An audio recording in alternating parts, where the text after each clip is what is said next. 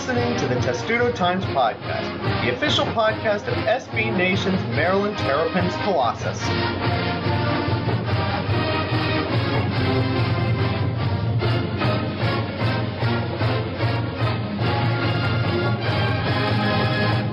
And welcome to episode 126 of the Testudo Times Podcast, where I'm happy to inform you that Texas is back, folks. And by back, of course, I mean losing to Maryland as a ranked team for the second straight year to a program that has been called a dysfunctional Viper Pit. Thomas, can you do a good Joe Tessitore impression? Not really. I mean, I'll probably get a little better on Monday Night Football this year, but he's not currently in my repertoire. Is that one of the most memed statements in the history of sports announcing? Texas is back, folks. Oh, absolutely. I can't think of any that are higher, and I'm actually professionally, I'd like to be a sports broadcaster, so I would normally be able to give you an answer, but I can't think of a more meme there's statement. There's the iconic calls, but none of them are more made fun of. Iconic calls are not memes. Like, this is a meme now. Yeah. And it wasn't a bad call. It was just an overreaction. It was ridiculous, and now it looks like the silliest thing we've ever heard. Jared, who has not been on this podcast for a while, has also returned. Jared, Texas is back to just being really stupid and bad again, which is really enjoyable. Yeah, I mean, it was interesting to watch that game kind of unfold in almost the same kind of way the game unfolded last year. I'm happy to be back to talk about it. Yes, we're happy to have you back. You were both at the game, so I'm going to start with an interesting question that there might be a few different answers to, and I'll start with Thomas. Now we've seen Maryland sweep Texas in a home-and-home, which, again, imagine telling Maryland fans 8 years ago that that was going to happen, while also telling them, oh, by the way, the program's a dumpster fire and we're in the Big Ten now. Regardless of this, what win was more surprising over Texas? This one or last year? To me, it was last year. I just didn't think that Maryland was there yet. They didn't have a quarterback anyone really knew about, or no quarterbacks with any good track records. It was Pigram and Bortenschlager and a true freshman. And, we just really weren't sure. And they went a very underwhelming 6-6 here before. And they just came out and looked like world beaters and took it to Texas on the road as 19-point underdogs. And, that was a real eye-popping thing. I mean, this year, even with everything else that's gone on, the talent is still there. It's pretty much all healthy right now. And, the reason that we thought maybe Maryland won't, realize its potential is because, they've been through some things that can really, destroy a team. But it looks like it's galvanized this team. And I think that put Maryland over the hump in this one. Jared, what's your answer to this question? Because I don't think it's as clear-cut as some may say. I think that there's actually more of a debate for this than I would have thought, assuming Maryland was going to win heading into the game.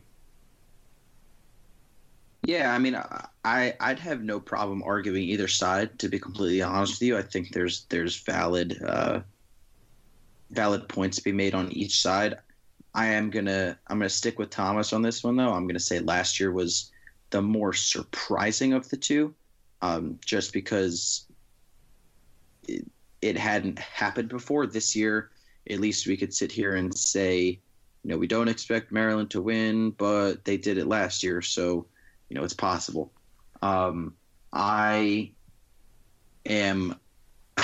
guess this doesn't really count. I'm on the record with my friends as having predicted wins both years, but not in public, so I guess you'll have to ask them.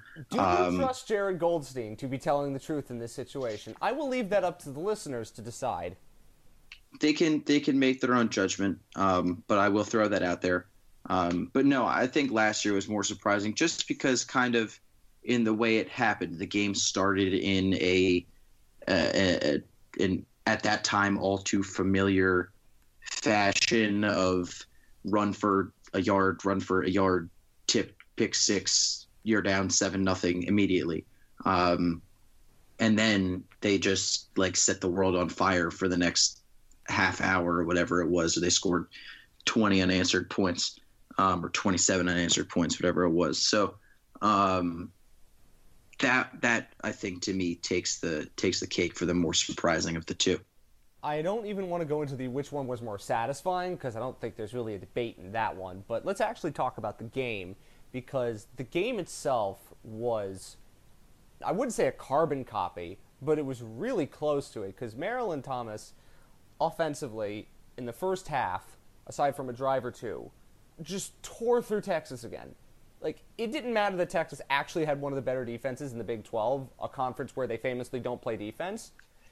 They tore through them again in the first half, and you were wondering, how in the heck can this happen again? And there were a lot of reasons for it, and a lot of different reasons as opposed to last year, but were you surprised at just how easy Maryland made it look to start the game? I would actually counter that they didn't really make it look that easy. I mean, the first drive was unreal, and I think that's what really stood out to a lot of people, and I think that's where that observation is coming from. But the second touchdown it was a 3rd and 10. They had just gotten the ball, thrown like 2 incomplete passes or maybe run for no gain or something.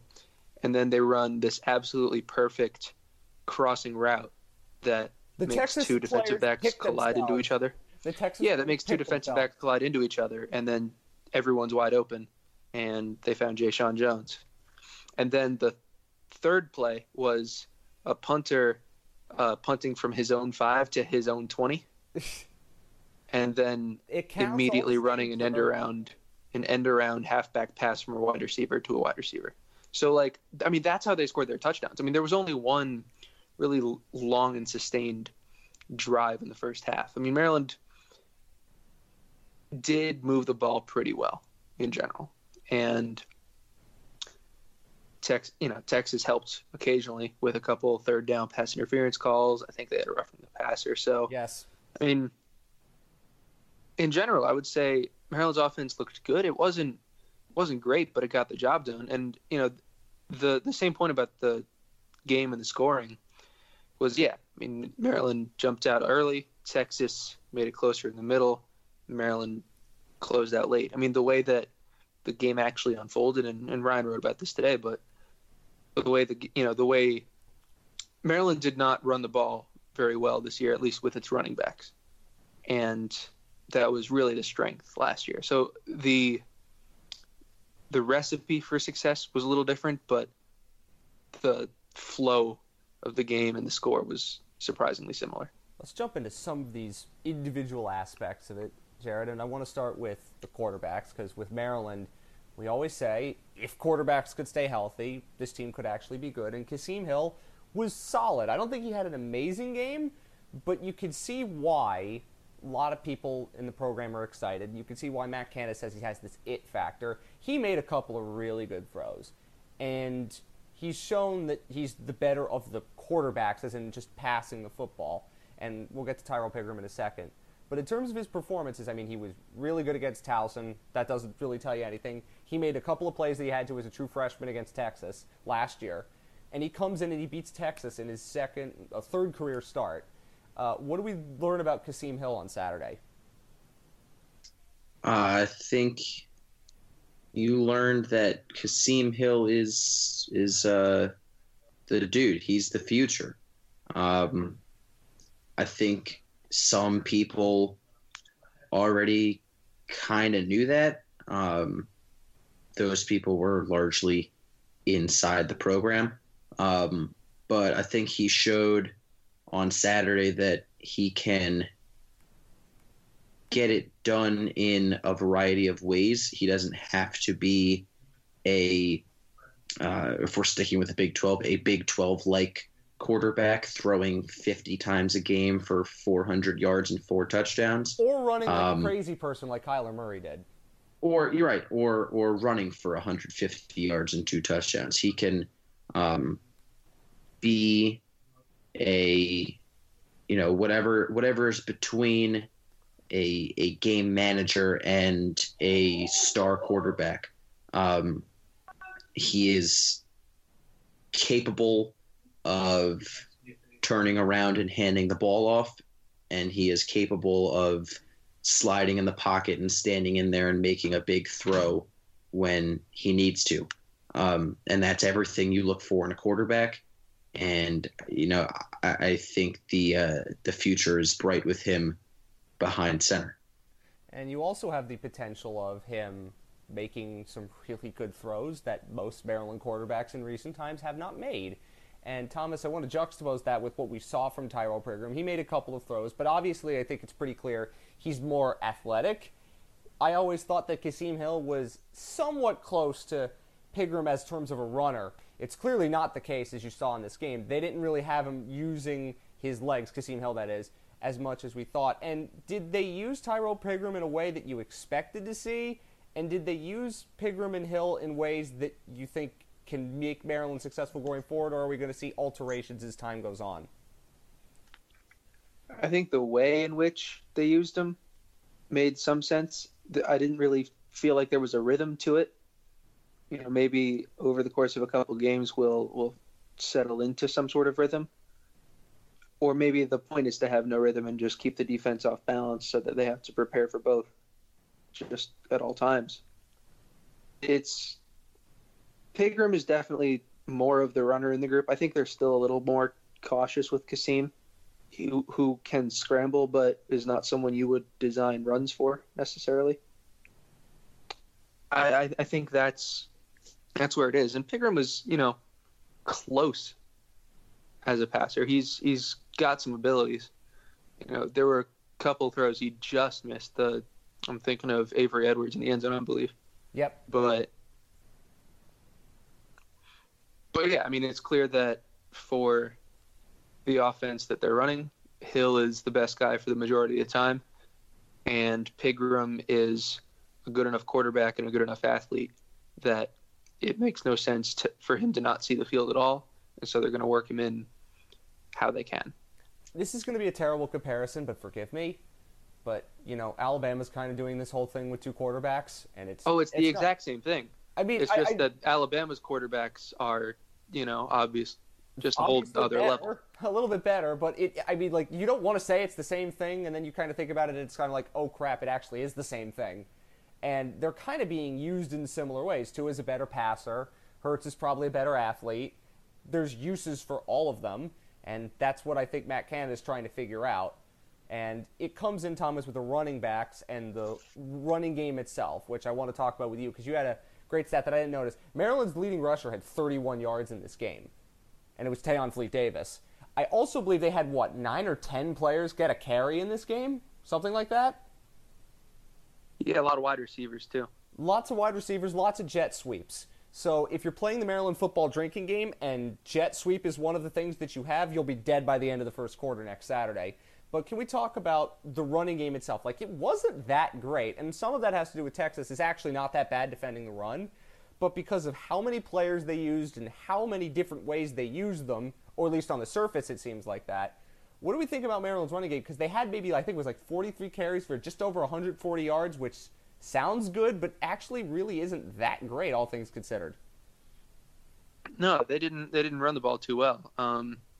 That's what Texas keyed in on. Texas's run defense was its strength really all of last year, except in the Maryland game. And so I think if you only watch those two games and you didn't watch Texas the rest of last year, it would be a bit of a surprise. But they definitely keyed in on it. Canada was talking today. He said, you can devote enough resources to stopping the run or enough resources to stopping the pass if that's all you really want to do. And this is why Maryland was just hosed last year, because everyone geared up to stop the run, and then Maryland still couldn't beat them with a pass. The thing with Texas in this year was Texas geared up to stop the run, and Maryland could still pass. And it could still hand the ball off to wide receivers, get guys in space, and do that. So they ran well enough to keep it an option. They have obviously good running backs that and wide we'll see a receivers lot that more aren't of. that bad when you hand them the ball too, evidently.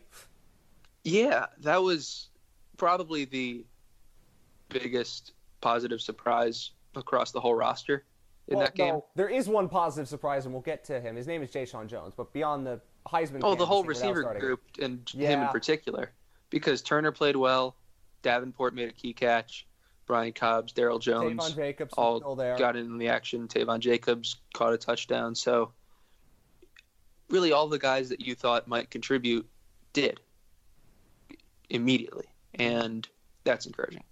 So, Jared, let's talk about the offense in general, because by the end of the game, it was one of the few grouses you could have with the way it all played out, was that Maryland's play calling got a little vanilla, a little bit safe. The goal line set in the third quarter, I believe it was, when they were stopped on like the 2-yard line and ended up having to kick a field goal. I think they were up 31-29 at that point, so it was the fourth quarter. And then the two series after a turnover where they went 3 and out and didn't throw the ball. Matt Canada said at his press conference, "You would have dinged me if I had thrown the ball and it was incomplete." So I get that, but still, you thought that there would be a little bit more confidence in the passing game considering the way Texas was gearing up to stop the run. And in the end, with all of the motion and all the things that happened pre-snaps, a lot of the plays ended up being run very similarly. Like there were jet sweeps, there were a couple of runs up the middle that really weren't successful because Texas keyed in to stop that. What do we think about the offense as a whole? They still scored 34 points, which obviously is really good, and a lot of them were longer drives. So it's not as if they were getting short fields and taking advantage of bad situations from Texas's perspective, but what do we think about the offense as a whole? Well, to address your first question about the play calling late in the game, I think Coach Canada kind of touched on that a little bit after the game, and I was not there today at the press conference, but I think he talked about it again today too, about how he kind of made the questionable call that didn't work to go for it in deep in Maryland's own, not deep in Maryland's own territory, but in Maryland's own territory late in the game, and it didn't work, and he put the defense in a bad spot there, and so to continue, it was just kind of, look, the field was wet. They had just come out from that monsoon of a rain delay. And, I think it kind of showed, on the opposite side of the ball, where Texas, because they were losing, was forced to be aggressive, and it resulted in 3 consecutive turnovers. Maryland had the luxury of being in the lead, and at least then had the option to play aggressively or conservatively. And the conservative play while not losing was the one that ended up making sense and stealing the game. I want to say one thing about that. Their first drive after, or was it the first or the second, the one that led to the field goal after the monsoon, they ran the ball pretty well. They had a good drive, and they went all the way down to the goal line. And they've proven that they could beat Texas throwing the football, and they trusted Kasim Hill last year. I mean, it was a different offensive staff, but he proved that he could throw the football. I was a little surprised that they didn't try to do something a little bit differently in that perspective, but the case may be. Thomas, if you had to give a grade to the offense, what would you give it? Probably a solid B+. Sounds about Better right. than most of last year. Well, yeah, better quarterback than most of last year. This is true. Jared, what would you say for most of the offense's performance? Grade 1. I think a B+ is fair. That's probably right around where I'd go to a mid to high 80 on a scale of 100. There were things, and again, they were things that Texas specifically is geared to stop. If you kind of go back and watch, their defensive ends are lined up inside the offensive tackles, so they're very much aligned to stop runs up the middle, and they want to force to the outside and beat them with speed because their secondary and linebackers are fast. They're so like things like that where you say, Maryland could have done X better, but also it was, that kind of by design that wasn't necessarily part of the game plan. I would have, I just kind of sat here and defended it a little bit, but I would have liked to see a little bit more aggressive play calling later in the game. But again, everything seemed to pretty much work for the most part. There were no turnovers, no super costly penalties at any point. So B plus high 80 sounds about right to me. It does. I think the one reason you saw those jet sweeps at the end is something you mentioned. They were so geared Texas to stop the run up the middle, and Maryland did nothing when they tried to run between the tackles in the A gaps, and obviously they would try to get the jet sweep and get the wide receivers, and that worked a little bit. Couple of players I think we want to mention, Thomas, obviously. Heisman frontrunner Jay Sean Jones. I mean, since Khalil Tate's no longer a Heisman contender, why not? He's the first player to do what he did since Marcus Mariota, and Marcus Mariota won the Heisman. It's science. You can't argue with it. Yeah, so any number of we saw like a whole list of comparisons. They announced Dak Prescott in the press box, and they're like, wait a second, no, Kenny Hill did it. First freshman since Marcus Mariota, first Big Ten player since Vince Smith.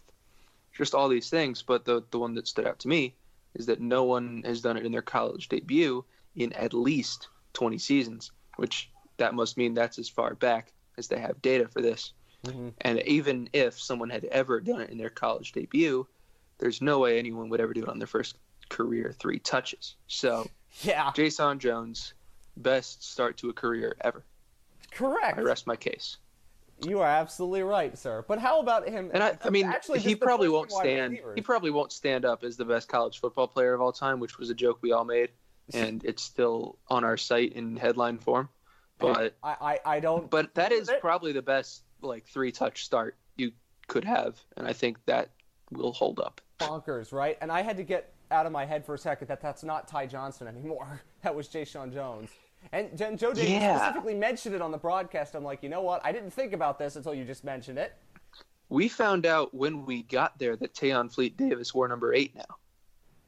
Yeah. Yeah, that was really annoying. Well, imagine just because I was watching Tayon Fleet Davis, since he got to Maryland, has worn number 33, and then 2 days before the season opener, he switches to number 8. Imagine if you're a broadcaster and doing all your preps and your charts and your shot sheets, and then they change the number on you the day of, or close to it. Anyway, 2 words about the receivers. First, Thomas, the tight ends had a catch. This is amazing. I made a joke about it. It didn't get any play on Twitter, but congratulations. Chio Okonkwo got a catch. Avery Edwards almost got a touchdown. And then the third-string tight end almost got a touchdown, too, on that goal line set. And the freshman receivers were actually pretty dang good. What would you like to tackle? I'll go with the freshman receivers. I mean, we talked about that a little bit last week, I think, because there were 4 of them on the depth chart and no redshirt freshman receivers. And I believe 3 of the 4 true freshmen had a catch. Obviously, Jones had the 65-yarder plus the run and the passing touchdown. Brian Cobbs, Darryl Jones, they had their catches. Dante Demas, I think, saw the field, didn't get a catch. But, that group was 1 4-star and 3 3-stars, I believe. Cobbs was a 2-star when he committed and was a 3-star later that day. It's for that group to already be exceeding its collective prestige. Or its collective prestige. I mean, because the talent is one thing. Jay Sean Jones was very clearly, evidently, yes, amazingly talented from the moment he got to Maryland. But, it's still hard to foresee that translating into a game that early. This is correct. And again, a tight end had caught Akpella. That's a good start. Thank you, Matt Canada, for that. So, Jared, let's switch over. Lots to talk about with the offense. The defense had a pretty boringly good game, as in they forced a lot of punts, and until the end of the game, they didn't force any turnovers. They didn't make any crazy plays until the end of the game. Lots of it was just 3-and-outs for Texas. They were just solidly very, very good. They had 1 sack. They had the 3 turnovers. Texas's drives were basically lots of 3-and-outs, 1 really long drive. That was the end of the first half, and their other touchdown drives were on short fields. So the defense, which last year was pretty poor, some of that was injury and some of that was everything else, they had a really solid game against a team, again, that was in the top 25 and has a pretty potentially good offense that we might see down the line, and Maryland had a pretty solidly defensive game despite giving up 29 points. Yeah, I was impressed with the defense. I think we all kind of had a sense that with some of the there was quite a bit of turnover on defense, but veterans who were returning and some of the younger guys who were poised to step into the now vacated roles, that there was the potential for market improvement on the defensive side of the ball, and I think that's kind of what we saw.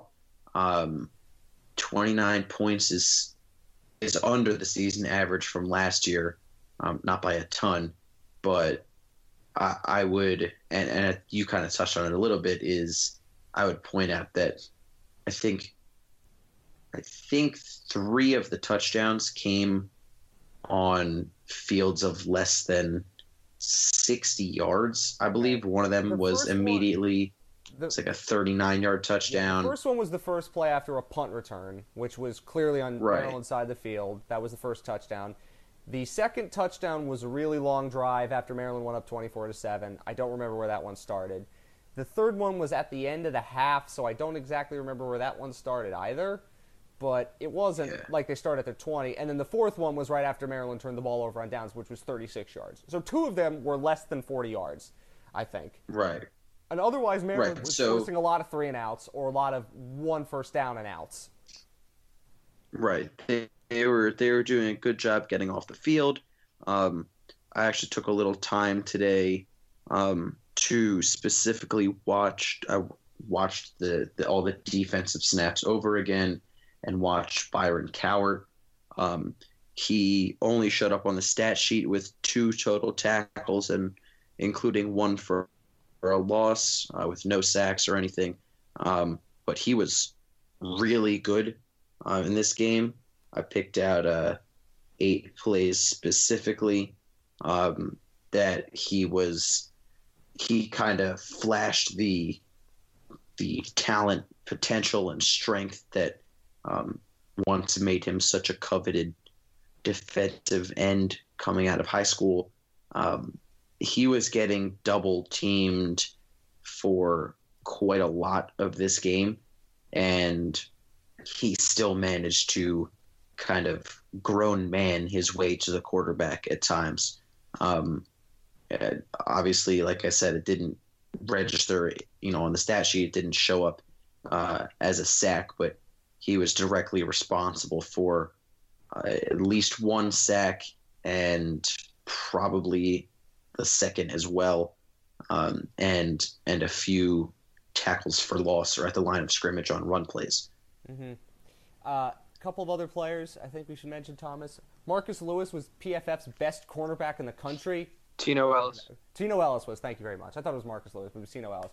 Converted wide receiver, Tino Ellis. I think we should make that clear because he is a converted wide receiver and has now turned into a really good corner. The entire secondary, I think, had a really good game. And the big plays when they were forcing turnovers at the end of the game, it was all veterans that basically made those plays. I mean, Trey Watson's a grad transfer, but he got an interception. The fumble, I think, was forced. I couldn't remember who forced it. But I mean, Brett Kolka, I believe Ellis forced it. Yeah, Ellis Kolka fell on it. Kolka fell on it, and then Antoine Brooks got the game-sealing interception. So the veterans on a play where he basically started on the line of scrimmage. Yeah, that was like crazy. That was 30 wild. yards downfield. You're right. You don't think about that because in the euphoria of watching it as a fan and semi-journalist on television, you don't notice that. But I guess that was more noticeable when you're at the game. But really, there's not a ton of young players that played, but the veterans on that defense, the ones that are still there, I mean, they don't have Jermaine Carter, they don't have J.C. Jackson anymore, but they all stepped up, and it was about as good a defensive performance for Maryland as you could have imagined, right? Yeah, pretty much. I think the one area in which maybe you still need to see a little bit more is the pass rush. But again, as Jared was talking about, the pass rush was good, but a couple of Texas has a quarterback who is better at escaping and keeping plays alive than he really is at anything else. And so you're not going to sack him a ton. Yeah, he until the turnovers, he actually was a pretty decent quarterback. He's better than the other one. Yeah, for 3 quarters at least. Apparently, For 3 quarters at least, yeah, he was. the Texas fans that I've talked to have said that like this was a problem for him last year. He got worse in the 4th quarter. Oh, isn't that such a sad thing to say about your quarterback? Boy, Yeah, so I mean, people complaining about quarterbacks don't actually know what went down with Maryland. I was talking to a friend of mine who went to Michigan, and he was talking about the quarterbacks coming in every other play, and I said, you have no right to complain about quarterbacks. No one has any right to complain about quarterbacks, but I found that kind of amusing. But any other players on defense that stood out? I think Trey Watson had a really good game, and you could see why they went out and got him. Not just the interception, but otherwise, he was really good at a position that Maryland needed somebody to be pretty good at, right? Yeah, him and Isaiah Davis, they did their jobs very well. Darnell Savage, I don't know if we've mentioned by name, but he was his regular old, very sneaky, great safety self. And we've talked about Brooks and Ellis and the others. So. Now we have to get to coaching, and I want to talk a lot about Matt Canada because I think this man deserves a lot of credit for what happened on Saturday. It is hard to be a first-time head coach in any situation, let alone the one that Matt Canada found himself in. And he had to deal with all of that, getting this team ready to play, all things considered, after everything that's happened last month and the death of a Maryland player in June or end of May. And the fact that he got that team looking as good as it did early, I said, whatever the result may be, this is a glowing day for Matt Canada as a football coach. And he had a pretty rough time of it at LSU. I really wish I could do an Ed Orgeron impression. I will learn how to do that by the end of the year, trust me. But in terms of Matt Canada on this day, he had a couple of the hiccups with the play calling, but as he mentioned, he has never called plays from the sidelines. He's always done it from the booth, so that's an adjustment. He's trying to run a whole team and get everybody together after everything that's gone on. Jared, this is one of the best coaching performances I've ever seen a Maryland football coach have. Now, the list is not very high because most Maryland football coaches have either been bad to, what DJ Durkin might have been. But for Matt Canada to do this in his first game against a ranked team, all things considered, it's a really glowing statement of how Matt Canada got his team together for at least this one game. Yeah, I mean, I think it needs to be said that I think Matt Canada, the person and the man, deserves all the credit and praise that is, yeah, that you could give. Matt Canada, the coach, we already kind of talked about, did a pretty darn good job, in a new situation in more ways than one. There were.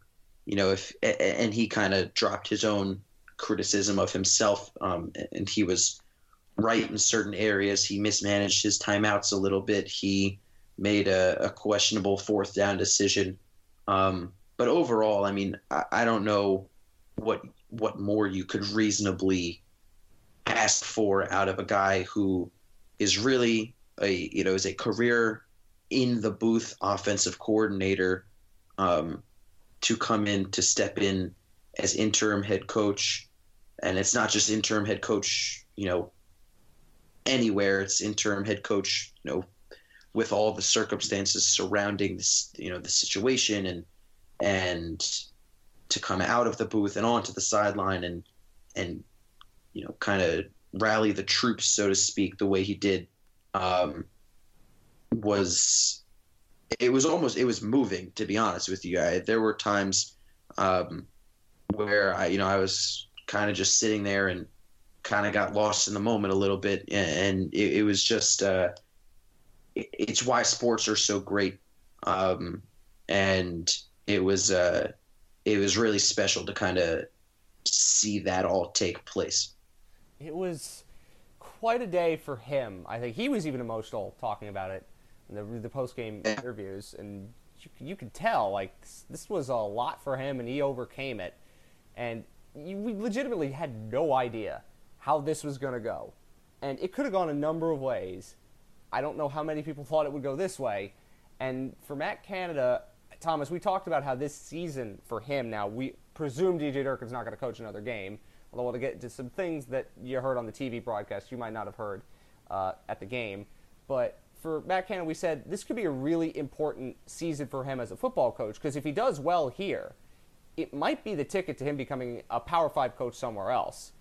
And many athletic directors and boosters could be short-sighted. I think that's pretty obvious.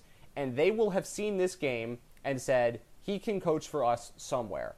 And I firmly believe that whether it's Maryland or somewhere else, Thomas, we might have just seen Matt Canada earn himself a head coaching job. Because I don't know how many coaches could say they went in and won a game in that sort of situation with that little lead-up time and did it as well as he's done it. I think the jury's still honestly out on him.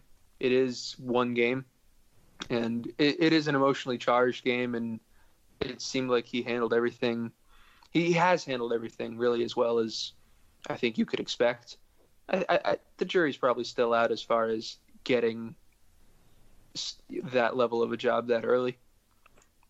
I think it's realistic to think that if this season goes well and Maryland does indeed part ways with Durkin, that Canada would be someone that they look really seriously at. It might be the favorite to get the job for real, because he's guided the ship pretty well in the system. So I don't know there's still a long way to go as far as that. But of course, but I don't know how you couldn't consider him a favorite right now. Like, that's a game that I think for most Maryland fans is one they're going to remember, well, for a lot of reasons, but a lot of it's because Canada coached it really well and seemed to genuinely deal with everything well. And it was one of the more composed coaching performances I've seen. And in all these scenarios, it's the first time he's ever called plays from the sidelines, the first time he's ever head coach anywhere in his career. And so, like, that, if that's your one chance to make a first impression, I think you made a pretty decent first impression for everybody. Is there anything else about this game? I guess maybe the rain delay that we want to mention. The rain delay was funny because there was a lot of rain delays and weather delays in college football all over the country, and that's Maryland in September, late August. But, I mean, it was leaking in the press box. Thank you very much, Daniel Snyder, for not caring too much about your stadium. So it's raining on the media. Maybe he wants it to rain on the media. Who knows? But, I mean, that was some storm. I mean, I've heard of things leaking out in the press, but that's not what they meant. Boo! Sorry. You deserve that. No, I didn't. Yes, you did. You absolutely did. Okay. It's okay. I'll hop in and I'll give us a great segue. How does that sound? Okay, good. Go for the great segue. All right, so I think that it's notable how Maryland kind of came out and made adjustments coming out of the weather delay. That was ultimately could have been a huge turning point in the game where Maryland kind of retook a little bit of the momentum and took the lead, and then could have had it sucked right back out with the rain delay. But unlike the last Maryland game to be suspended due to weather, they kind of came out and really took it to their opponent. They will get a chance to avenge the previous last rain delay game this coming weekend, and you can take it away from there. That's very good, Jared. Very, very well done. One of the few Maryland games when I was a student that I didn't actually go to. They do play Bowling Green on Saturday. We have to shift gears, and now we get to this game that is on ESPN+. It's not really behind a paywall because you could sign up for the service and get a free trial. So if you signed up at 3 o'clock on Saturday, the game is free. Well, it's not really behind a paywall. You just have to stream it. Anyway, Bowling Green is not the same Dino Babers team that came into College Park and basically started the end of Randy Edsall's tenure as Maryland head coach. They scored the first 10 points at Oregon, and Oregon was ranked. And Justin Herbert, some people's mind, is a Heisman favorite, and they lost 58-24, as you would expect. And now Maryland is coming in, after beating Texas, to go on the road to a MAC school. It's a little bit awkward and a bit of an anticlimax. And now suddenly they're not playing as underdogs and playing from this period of great emotion. I mean, they still could be, but this is a very different kind of game, Thomas, and it's one where this team is going to be tested in some different ways. So what are we looking for on Saturday when Maryland plays a MAC team on a technically paid-walled streaming service? Well, I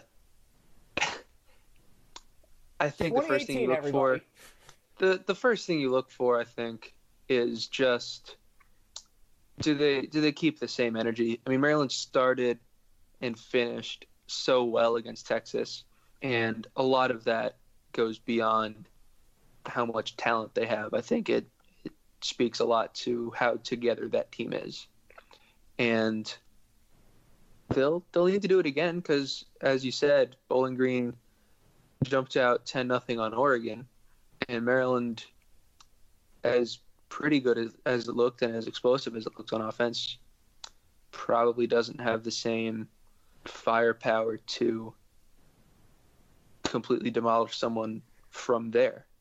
So they'll need to take care of business for sure. They should. I think it's reasonable to expect that they do win, and probably comfortably. They're 16-point favorites, and that's up from 14, and it's a 30-point swing from the Texas game. Mm-hmm. Not that it matters. I mean, I think Maryland will not overlook Bowling Green because there are players on this team that lost to Bowling Green pretty badly and embarrassingly, and in a game that got the head coach of that team, it helped usher him out the door. It helped usher him out the door for sure. So I don't expect any real letdowns, but weirder things have happened. I could say that. Jared, what are we looking for in terms of changes? I want to see a little bit more maybe from Tyrell Pigram. I want to see maybe a little bit more creativity on offense. But other than that, what do you want to see? I think this is a game where Maryland can afford to maybe experiment a little more. That's not saying that you should take Bowling Green lightly, but you can afford to take a few more risks against Bowling Green as opposed to Texas and get away with it. I think getting two things, I guess, from the offense, I would say, and they kind of work counter to each other, so I don't really know exactly how you do both of them in one game. To the fullest extent of each one. But I think getting some of the running backs going, you could really pick any one of them. Johnson would be a guy people would look for. Jake Funk is going to continue to get his touches, probably mainly from that kind of H-back position, as will Fleet Davis. And Javon Leake was not on the participation sheet for the last game, so maybe he is a little nicked up. I don't know exactly what the story is there. Say that again? We saw a little Anthony McFarland in this game. Yes, we saw a little McFarland. So I think this would be probably a pretty good game to kind of get some of those guys in rhythm, just by virtue of Bowling Green being a MAC team. They're a little bit smaller, so maybe there's an opportunity to kind of bully your way around the middle of the field and at the line of scrimmage there, kind of open some holes for some of those guys. But the other thing I'd like to see a little more of is a vertical passing threat. There was some of that in the last game. One of the throws was made by a wide receiver. The same receiver made the other one, made the other catch. There weren't too many vertical passing plays, at least that worked. Pigram hit Jacobs for a big play on third down on the sideline. Jacobs took a big hit. That was a nice one. Avery Edwards just missed another on that diving attempt. But I'd like to see a little bit more of a, kind of intermediate to deep passing attack. I think Maryland has receivers with the skills to go deep, and I think Maryland has the receivers with the route running ability to find space 10 to 20 yards down the field and kind of, whether it's find a soft spot in a zone or just kind of lose your man, on a crisp route somewhere in the middle of the field there. I think if they could do both or one of those two things well in this bowling, I think it'll bode well kind of for the rest of the season. Is there anything else, Thomas, that you'd like to see more of from Maryland on Saturday? Not really. I think just running it a little more consistently, but other than that, just they did enough to win, and they did a lot of things very well against Texas, and that's what they had to do. And the hope is that they keep that up and improve on the other things. I think that I just want to see maybe a tiny bit more definition of what they're going to do with Tyrell Pigram, because I think they could use him in a more creative way, and you might as well get the kinks out now before you start playing teams when you might really need him. So that might be the only thing that I could think about, but beyond that, I think it was obviously a great performance for Maryland. Just want to say some things about what Bruce Feldman said on the TV broadcast. I don't know if you guys heard about it, but certainly many of our listeners have, about the update on the investigations. They're still ongoing. What he said was there's some doubt as to who's making the decision, Damon Evans, Wallace Lowe, because their jobs are in jeopardy, obviously. And these are things I think we had heard, is that some boosters are actually supporting DJ Durkin. We don't know the whole story behind the scenes. That was really the only update on the investigations we got, and Bruce Feldman's a pretty reputable reporter. So not a ton there, but it was worth mentioning that we definitely did hear that. So otherwise, we haven't heard anything otherwise. So it seems like September the 15th, on a game day, which is still strange to me, that we're going to get a lot more information, and that means one more game of this sort of in the middle, where Maryland doesn't really know what the future holds in terms of specific decisions on personnel, in terms of jobs, I guess we could say. But for now, and that's where we are in terms of that. If anything breaks in that situation, we will tell you. Do want to mention a couple of non-Rev sports things, Thomas. Didn't volleyball go perfect over the weekend? It did. There you go. Probably should have. It was not the strongest competition, but it seemed like Maryland played very well. They did play well. That's good. Should celebrate that, because I like that team. Mm-hmm. Men's soccer had a couple of nice, graciously amazing soccer 0-0 draws. One was on national television. The other was at Audi Field. And was not on any television. And was not on any streaming or anything. It wasn't even on streaming? No. It was on WMUC, probably. Yes. Yeah, WMUC had it. Well, that counts. That counts. I mean, you couldn't see it. And then the game that I called, I hope some of you watched that. Maryland women's soccer lost to Drexel. Naturally, the one that I call, they lose. I'm on, a 2-game losing streak now of calling Maryland-related sports things? The lacrosse national championship game 2 years ago and now this game? I'm sorry to Ray Leone and company. I apologize for being there. Are we allowed to call that a streak if one of them was 2 years ago? Technically it is for me. I find weird ways of meshing things together that shouldn't be put together, but it's true. So, well. I enjoyed calling the game. I enjoyed watching. It was a very good game. It was an entertaining game, but Maryland lost, and that's unfortunate, and they haven't scored goals in a couple games. So both soccer teams need to find ways to score goals is basically the lesson from this show. Is there anything else that we should mention, Thomas? We're going to forget field hockey again? Yeah, we're going to forget field hockey Goodness, again. Matt. Goodness, I always Matt, forget field hockey. They are... Sorry about that. They are so damn good. This is true. They almost won a national title, and I keep forgetting that they exist. They returned everyone from that team and then, brought in this absolute ringer from Germany who's a junior and is amazing. And so they and then also some good freshmen. They're for real. And they were ranked number 4 last I checked. They beat number 3, so my guess is they'll be probably 3rd right now.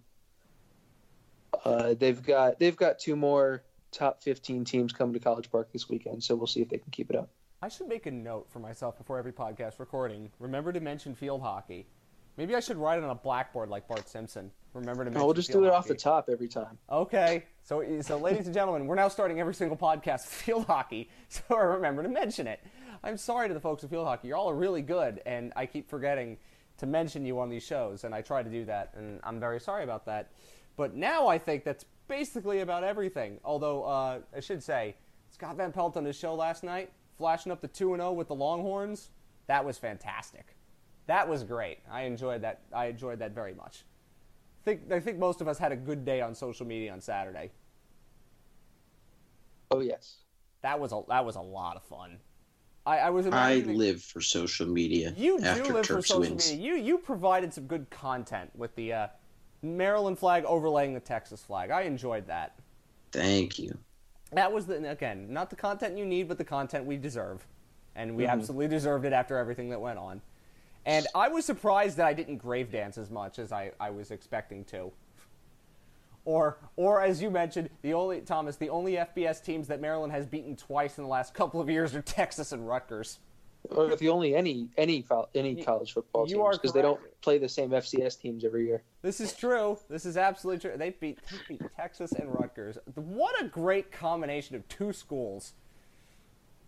Oh, boy. Yeah, they love seeing that one. Can we mention that the rest of the Big Ten didn't have a really great weekend? I guess we could laugh at that.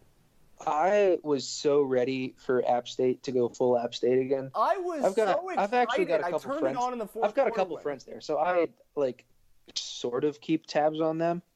And they should have won that game. I am all in on App State, just always. And I would have been just sending out so many tweets from just 2 times on that. Can we say that was the one where the grave dancing would have been the most amazing, but it just didn't absolutely. happen. I mean, like 100%. Well, because we were still in the press box about to go home when that game went to overtime, and App State had a field goal to win from a million yards out. And I'm like, well, we're finishing off a story right now, but also if App State wins this football game, we're going to need to stop everything and just laugh at them. And create some great content, and I was so here for that. And then we went to, Michigan State the night before almost lost at home to Utah State. Michigan got bullied by Notre Dame. Hey, can't really say too much about the top of the Big Ten East. Not supremely impressive. And by the way, in case anyone's mentioning, I am not using that as an indication that Maryland's going to beat any of them later in the year. But I'm just saying it was enjoyable to watch it as. I will say that Ohio State and that one quarterback looked fine. Yeah, they did, but they also gave up 31 points to Oregon State. So, the game was pretty much over when it started, but they still gave up 31 points to Oregon State. Just saying. I don't have a comeback for that. I can only say what's presented in front of me, and it says that Oregon State scored 31. They did give up 77, but they scored 31. Let's see how Ohio State deals with the juggernaut that is Rutgers. My favorite was Rutgers apparently giving a first down to Texas State, I believe, on a 4th and 24 on a punt with a roughing the long snapper penalty. Yes, they did. Yes, they did. So in case you were wondering, is Rutgers football back, folks? Yes, it is. It's absolutely back. Absolutely. Okay. I know there are people in my family who do not like it when I make fun of Rutgers, but I don't care. I have to. Anyway, that seems like a perfect note to end on. Very enjoyable weekend for Maryland football. Hopefully there are many more of these weekends to come. Thank you very much for listening to this show. See you next week, and of course, go Terps.